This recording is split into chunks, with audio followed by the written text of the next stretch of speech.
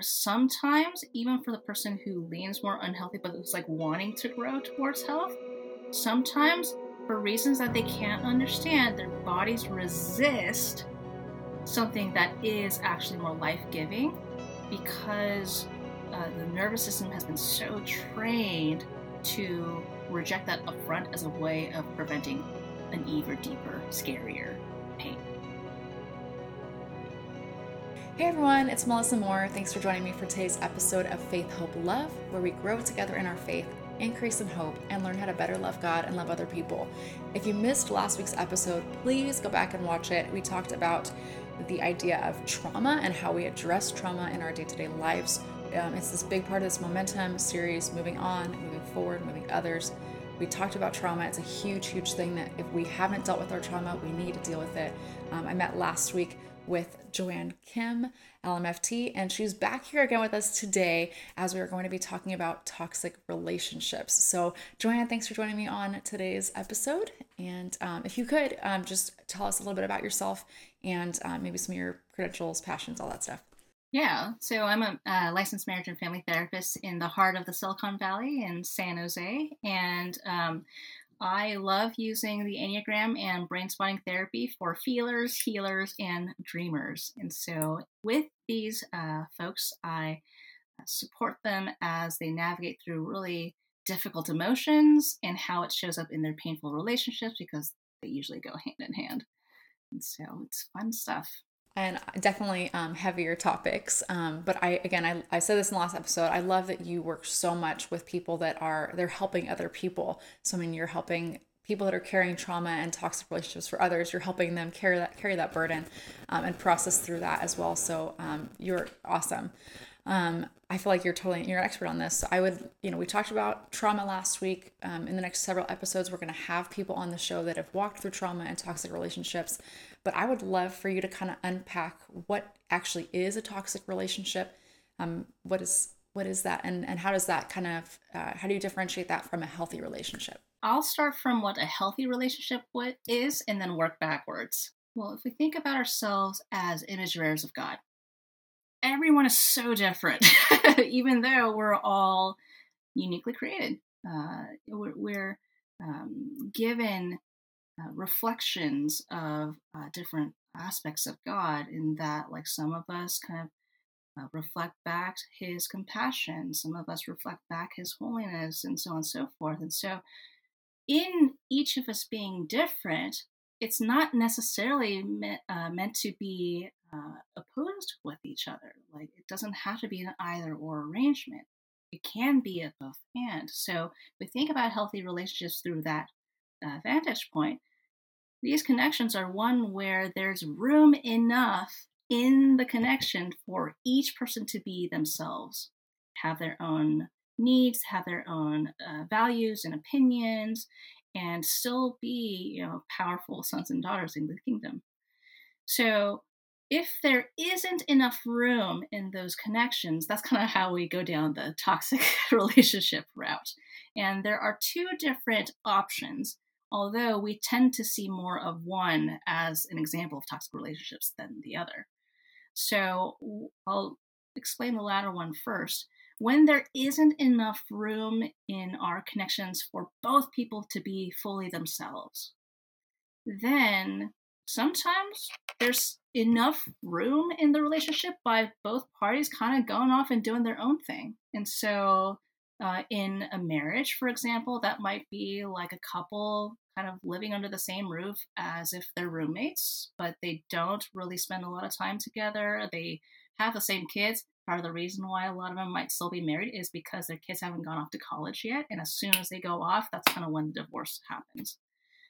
But this can also be with other kinds of connections with, like, family members, where there's barely any interaction throughout the year unless, like, some holiday rolls around. And when the holidays roll around, it's like super awkward. So that is an example of a relationship where there isn't enough room for both people so that they can coexist at the same time. And so, like, because there's just not a lot of interaction, there isn't really a knowing of each other or a revealing of oneself. So that type of relationship is what I call the apathetic relationship. So the idea is that there's a huge wall between the two people and both parties are going in opposite directions. And the main message is, I am me, you are you, there's no we. We're just doing our own thing. That is, I think, an example of a toxic relationship, but it doesn't get labeled as one because it doesn't usually get labeled as a relationship. But when there are situations where the connection is forced, for example, with family, that's kind of how that shows up more often. So that's one example. The second example of a toxic relationship is what often gets called as being an enmeshed relationship. I do have to put an asterisk on that word enmesh because sometimes it gets used to describe different relationships that are more culturally informed and being more collectivistic. When, let's say, in certain parts of the world, there's more of an emphasis on society as a whole or on the collective, through our Americanized, westernized, individualistic lens, that gets labeled as being bad. It's not bad. So I do want to make that clear distinction between the word enmeshed and collectivistic. But what I usually mean with the enmeshed dynamic is when two people are in close quarters and yet there isn't enough space between, space for each of them to be. So if you kind of think of two circles where one is kind of swallowing the other and the other one's smaller, a lot of anxiety, guilt, shame, anger, frustration, that's kind of the emotional evidence that there's way too much fusing between the two people and there's a lot of reactivity. Each person is not allowed to have their own opinions, but they're kind of like eyeing at the other person to see what they're going to do. So often when people think of toxic relationships, they usually think of this latter group of enmeshed relationships where there's a lot of controlling, there's a lot of yelling or screaming or throwing of objects or whatever. But even within that enmeshed dynamic are things like guilt tripping or each person not really cultivating their own individuality or not allowing the other person to have like time with their own friends and etc. So this is a spectrum. It's not categorically different. It's just that more often than not, if you, let's say, have a couple, one person is likely to be leaning more towards the enmeshed category, and one person is likely to be lean more apathetic. So in other language, we call these the pursuers and the withdrawers. This is like a common couple that shows up in couple therapy, where one person's like, no, we need to spend all of our time together, and the other person's like, no, we don't need to spend all of our time together. So usually they come in a set. Now, earlier you mentioned how much you appreciate me working with a lot of people who are healers. Well, there's a good reason why I work with a lot of healer types. It's because how they serve others often is a reflection of them trying to do their own trauma work. They just do it accidentally. So, because in their own families of origin or in their childhoods, they haven't been given a lot of experience of having their needs be recognized as valid and being given space and permission to cultivate the individuality, these individuals find their worth and value being very much connected with how they interact with other people. So burnout, resentment, feeling guilty at doing self-care, like those are the common reasons why people reach out to me. It's not because they want to be a better healer per se. It's because they've done that too much, the point of depleting themselves, and they still have needs.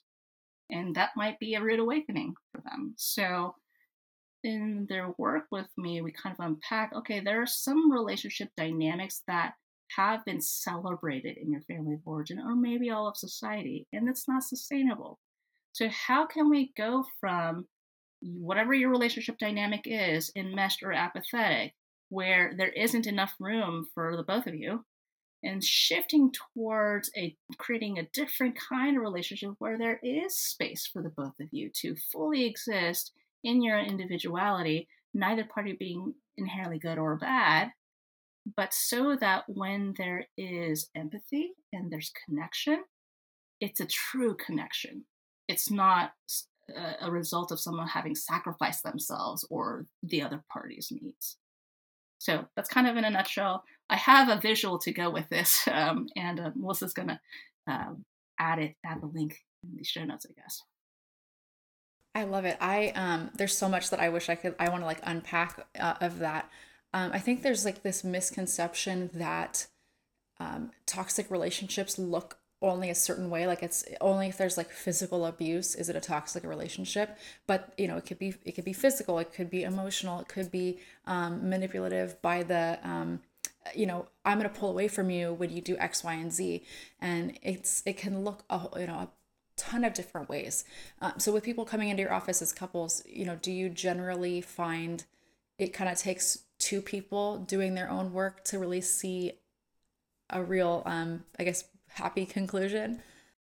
Yes. The healers who reach out to me tend to be exhausted and depleted because they're trying to do two people's work instead of just their own. And having their partner or family member or friend or whatever do their own respective work. That part is super hard because their bodies have been trained to overly take on responsibility. It's kind of that's going to be a whole another conversation in and of itself, but it actually is a way for the person to feel like they're in control in some sense, but they accidentally end up stealing the other person's opportunity to do their own work and grow. So I guess with that, I mean, I think a lot of it is, letting go of, okay, this is my job. I can handle my work, but I can't do the other person's. You know, if that person chooses not to do their work and maybe the relationship ends, whatever relationship that is, you know, how can someone not move on, but have a healthy relationship after that toxic relationship? You know, what does that look like? What are some maybe tools to unlearn unhealthy things and relearn healthy relationship habits? You know, how do you do that? We tend to connect with other people the way that we're used to living life. And so it's really hard to try to change our own ways using ourselves as a reference guide. It's just not going to work because the reason why we got to where we were now has been because we've been consulting ourselves.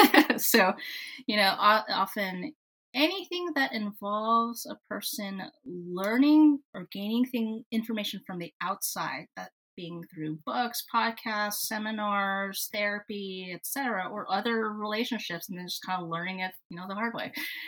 Those are all fantastic ways by which we get to learn about ourselves, even. So to give you an example, I am a firstborn, second generation Korean American, meaning my family moved to the States from Korea. And I thought for the longest time that it was totally normal for the dads to like live part-time in the States and part-time in Korea. Like in Korea, there's an actual term for this. It's called albatross dad. A lot of it happens to be when the father person is like a traveling professor, or sometimes it's based on work. I thought that was super normal until I was in college and Thanksgiving was about to come around. And so my friends were just telling me about what they're going to do with their family. And it was the weirdest thing hearing them say how, you know, they're going to hang out with their dad and stuff. I'm like, how does that make any sense?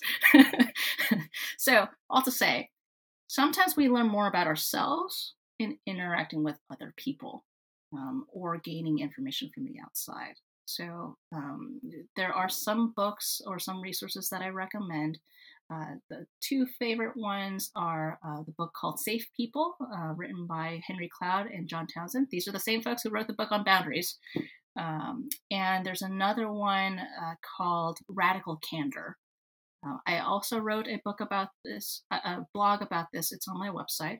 Radical Candor has been written by someone who's worked at a lot of companies in the Silicon Valley. And the idea is that radical candor is when the person is able to have high regard for both themselves and others at the same time. And when one or both of those are missing, then you get the other three arrangements. So the three arrangements, they're called obnoxious aggression, when there's only room for one's own needs and not for others. insincere manipulation, which is when a person is neither particularly caring about themselves or the other person. And then the last one is called ruinous empathy, which is the main group that I work with, where there's a high regard for other people, but very low regard, if at all, for themselves. And again, all three of those don't fall in the radical candor category. And so part of the work that they do in therapy is to learn how to balance out having regard for themselves just as much as they have for other people. Oftentimes the fear is, oh, if I take care of myself, then I'm taking away from other people. No, you're just caring for yourself just as much as you do for other people. So there's some like retraining of messages that they've picked up growing up or from their own churches or society at large. A lot of women and minorities tend to fall into that ruinous empathy category. It's an example where empathy is not always a good thing, in the same way that hope is not always a good thing. There are healthy ways of doing it, there are unhealthy ways of doing it. And in the same way, there are definitely unhealthy ways of doing guilt and anger, and that's what people usually know them as. But there are instances where anger and guilt are absolutely necessary. So rounding out the full spectrum of emotions, considering oneself as just as important as the other person, it's not either or, it's both and.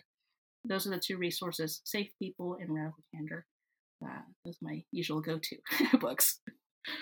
That's awesome. I think, I mean, you touched on so much there. I think it's like this idea that, I know my big takeaway is that it's, I mean, it's like this lifelong process of, you don't just have a toxic relationship and then you're like, and over. You have to like, you continually unpack, like, whether it's in therapy, but continuing to have relationships. And sometimes it's hard to get back out there, whether it's a romantic relationship or a friendship relationship, maybe like a ministry relationship, whatever that looks like. Being able to learn to, okay, not every relationship is going to be this way, and I can retrain, not just in the therapy office but in real life, having to like learn healthier ways of doing things. That's a big thing that I've had to work on personally. Yeah, I'm glad you brought that up. It's a very gradual process because contrary to what people think, that they can just like choose a healthy relationship. If people could do that, they would have done it already. But it's a very gradual process because our own bodies resist sudden change. The reason why dieting programs don't work, there's an equilibrium point where healthy people are not drawn to unhealthy people, and unhealthy people are not drawn to healthy people for very different reasons. Healthy people aren't drawn to unhealthy people because it's too chaotic. Unhealthy people aren't drawn to healthy people because it's too boring. And people have a very visceral reaction internally where sometimes, even for the person who leans more unhealthy but is like wanting to grow towards health, sometimes for reasons that they can't understand, their bodies resist something that is actually more life-giving because the nervous system has been so trained to reject that upfront as a way of preventing an even deeper, scarier pain. So I work with a lot of ruinous empathy people, a lot of healers, and a lot of compassionate, responsible types.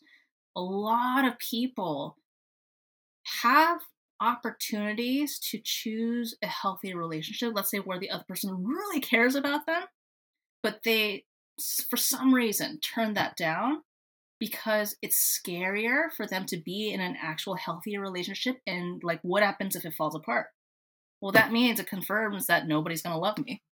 So this happens on a very unconscious level. It's not something that people do it deliberately, but that's the degree to which there's such deep physiological wiring within our brain. And in the past episode, we talked about how the brain isn't just one brain, but just a thinking part, but it's like the emotional and the reflexive brain. All these parts are interconnected, so you can't just pick and choose what to focus on.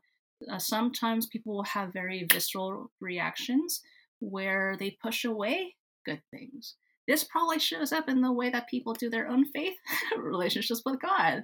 Like God is like trying to give them all these, good experiences, but then the person's like, no, I'm unworthy, and they kind of like reject it up front. So, I mean, you can take the relationship with God as a significant attachment relationship. So definitely the stuff that I'm talking about today also kind of applies there too. It's fascinating, especially within Christian circles, just how much that ruinous empathy piece kicks in. It's not healthy, y'all. And there is something that's far, far greater and deeper. But we've assumed that that is what is healthy. It makes me think about, there's a verse where it talks about that we are supposed to carry one another's burdens, but also carry our own loads. And that's something that it's hard when you're in like a serving type relationship where, you're ministering to other people, or maybe like a parent with a kid, and it's like, okay, what point does that need to stop? Like I said, I have 2 kids, and for a long time, it's going to be me serving them. It's going to be not reciprocal, but at some point they're going to grow up and it has to change, Anyway, I do want to kind of move on a little bit to the idea of God's space in the healing process with this. Like kind of what does the Bible say about toxic relationships? I mean, if you read and you flip open like randomly in the Bible, you will find a toxic relationship. But I would love to kind of hear, how does God, take place in the healing process after also maybe during a toxic relationship? And now that I think about it, I think there are many more examples of toxic relationships in the Bible than there are healthy ones. I do want to say this one extra piece because it is really important. Toxicity doesn't mean the same thing as abuse, because there's another kind of toxicity in relationships, and it's called neglect. Oftentimes, abuse and neglect kind of get lumped in the same category. They're completely different things. Abuse being the presence of a bad thing, neglect being the absence of a good thing. You need to consider both of those things at the same time. And if we consider the first book of the Bible, Genesis, I think the bulk of that book, that significant book, is about Joseph. We cover the whole, several generations of his family: Abraham, Isaac, Jacob, and then Joseph at the end. And I think that's one of like the clearest examples of there being so much drama between family members. Like there's like lying, there's cheating, there's favoritism, there's exclusions and rivalry, competition, all kinds of weird stuff. And that happened because each generation didn't do their personal work. Now, these are the fathers of the faith: Abraham, Isaac, and Jacob. Like, people will, speak very highly of them. But actually, the chapters that describe what happened in the subsequent generation is because the previous generation didn't do their work. Because there are patterns in these dynamics of like lying, cheating, stealing, etc. So when it comes to Joseph, I think that his experience shows why it's so important for people to do their own personal work and what happens afterwards when they do. We see Joseph, after he has been, sold by his brothers and spent all this time completely cut off from his family. His family members or his parents thought that he was dead. His brothers knew that he wasn't. But like in reconnecting with his brothers, well, as like the second in command in all of Egypt, like I think if I were in this position, I would have made some very different decisions with all that power. There could have been moments of retaliating. There could have been moments of punishing, and I wouldn't blame him. But what there's one particular section where it talks about how he like sent his brothers out, and he just cried. And I'm going to say that he probably wasn't crying solely because he was sad, because crying is not just about sadness, but he was probably like full of rage, full of hurt, full of feeling helpless and powerless. And he wrestled with God when he was like thrown into the hole in the ground and thrown into the prison. Like he had a really rough life. And each of those moments he struggled with God around like how to make sense of this awful thing that happened that he had zero control over and he didn't have anything to do with. Like the worst thing that he did was like to maybe bragging from his brothers that he had a cool coat. Like that was about it. Like there's nothing that he experienced that was warranted from what he did when he was a child. And so by the time we get to like the end of Genesis and before we read about his sons going forward, there's that scene where it's like so moving about how much he was like so struggling internally while also trying to do the right thing. And that, I think, if I were to choose any Bible story to highlight why therapy is so important, like it would be that. It's like you have a responsibility to shift how things go going forward. It is not your fault that you experience all this stuff, but you technically have power and influence in determining or influencing what happens going forward. And so, will you take that shot or not? I think that's like the big question that a lot of people are presented with, especially for parents. I think that's kind of a big question that they really deliberate over. And with that story in particular, there's a verse where he says to them, what you have intended for harm, God has used for good. And it's so mind blowing because that makes zero sense, like how that could happen. That like God could take some really, I mean, horrific things that happened to him that he was like sinned against by so many people, and like this generational, these sin patterns in humanity, brokenness, all that stuff was passed down generationally. That he could have, yeah, like an easy out would have been like, all right, hey, y'all threw me in a pit and sold me to slavery, like off with your heads, you know? But he didn't. Like he chose grace, and like that shows like the possibility that God has in transforming us. And I think what's so cool is like for those of us that have done, you know, have been doing the work, I have hope that like, you know, I love like my parents, but like there were things that were difficult, but I have hope that like hopefully I can pass down something a little bit better to my kids. And it's not saying that I'm going to be perfect, but like I'm going to do the work as best as I can to make sure that I'm not handing them unnecessary trauma and toxicity or anything like that. And it's hard work. And I think it's really key that you've mentioned that there's generational things that, you know, even Abraham, who was like God's like person, made some really you know, huge mistakes, and that impacted generations.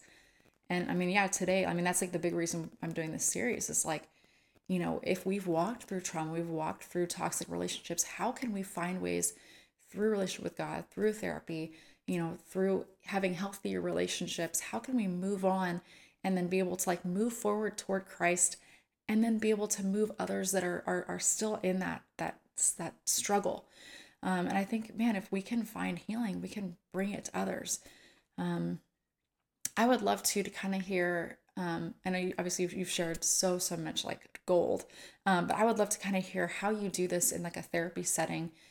When you've got a toxic relationship, what does that look like to work through that in that setting? Well, when people come in, they know what they know and they don't know what they don't know.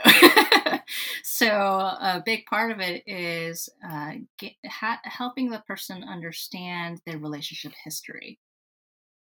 And most people will be able to recall certain events that have happened in their life, but they're going to probably consider them in isolation as like being unrelated. So there are a couple of exercises that I do with people. One is called the top 10 list. So the top 10 best memories, top 10 worst memories. So they put it all on a single sheet of paper, and then after they're done, they kind of zoom out and see if there are any patterns in between those different events. Because sometimes when we're stuck in the weeds, it's kind of hard to be able to tell like just how they influence us. They put that on what's called a life timeline. It's like literally they're drawing a timeline of their life, and they're putting these things, the positive events above, the negative events below. Having that bird's eye view, kind of in that sense, helps people to kind of draw connections that were always there, but it just didn't show up in the same way as when they are doing these exercises. Similarly, there's another exercise called the genogram, which is like a fancy family tree. But instead of writing down people's names, there's information regarding different individual traits of each member of the household, and parents' generation and grandparents' generation. Any big events that any of the family members went through, including things like immigration, wartime experiences, traumas, again, the big T traumas of like actual events, or like maybe having grown up in a very harsh neighborhood for extended periods of time. I don't know. All those things get added onto this diagram that reveals also like relationship dynamics between different individuals. It's a very visual image. I have drawn one for Ross Geller from Friends, the TV show, and it's on my website. And it's kind of seeing how there's so many things that go on between different members that are so invisible. It's not always a physically explicit event, but like when grandpa shows up, everyone just kind of turns their heads elsewhere. So those things, when we see it in visual form, it's like, okay, like now I can take this genogram, and next time I go see my family for Thanksgiving, it's like, oh yeah, there's a lot of stuff that's happening that never occurred to me because this is the air that I breathed growing up. So some of those exercises are super helpful. So instead of me telling people like what to do differently, unless they know like how they've been up to this point, it's really hard to change what you don't know. And then the other two resources, the Safe People book, Radical Candor, are just some other frameworks with which a person can kind of locate themselves and know like what to do going forward. In the last episode, I talked about the Enneagram, which people may have mixed feelings about, but it's one of the ways by which I've supported people in connecting with their core needs and fears and experiences. There's a lot of interconnection with the Enneagram, and also what happens within our physical bodies, even on a nervous system level. Among many. There are a lot of different things that we can do in my sessions with folks. I love that. And I think for me, I just want to kind of come back to this idea that, if you're watching this or listening to this right now, if you've walked through either trauma or toxic relationships, don't just assume that it's just going to get better on its own. Take the time, obviously talk with God about it, talk with a pastor or a trusted friend, but also look into getting therapy. There's so much stigma sometimes in the church about getting therapy, but it's so important to be able to take time intentionally to sit down and just address these issues. If we don't address them, they will pop up elsewhere, like that the beach ball metaphor that Joanne keeps using. And it's really, it's just important that if we don't take care of our issues, they will resurface, and we won't be able to really move on and do the things that God wants for us to do, and we can't really fully become the people God wants us to be. So we've got to do the hard work. Is there anything left, Joanna, that you would love to share before we kind of close? So I do weekly Instagram lives, Tuesdays at 12, and one of the categories that I cover, I think it's usually like the second week of the month, is about relationships. And so these are quick 2 to 5 minute videos about different conversations I actually have with people in session. And I also, on my website, have a specific blog for relationships. And so a lot of those blogs, again, are conversations that I actually have with people in session. And so if you resonate with any part of what I've shared today, check out those blog posts, because there's going to be a lot more stuff, also like some links to useful resources. And there's Joanne's also got like a really phenomenal, obviously her website is really great. Instagram, she's got all these really wonderful videos. I've been watching them. I've been learning a lot. But I would encourage you to follow her on Instagram, on Facebook. She's got a lot of great resources. I'll link all of those below, so that you can continue to be encouraged by her. If you're looking for a therapist, that's also a thing that is, if you live in the state of California. But yeah, I just thank you seriously, Joanne, for just taking the time just to chat with us about what it means to be walking through trauma, or having walked through a traumatic, toxic relationship, how we can grow. So thank you for doing that, and just kind of helping us also to connect that with our faith and what it means to follow God, during and after these kinds of events. So thank you so much for joining us. Yeah, awesome to be here. Well, everyone, thanks for joining me for today's episode. We've talked about toxic relationships. I hope that it was an encouragement to you. If you want to learn more, take a look at the links below, and I will see you all next week.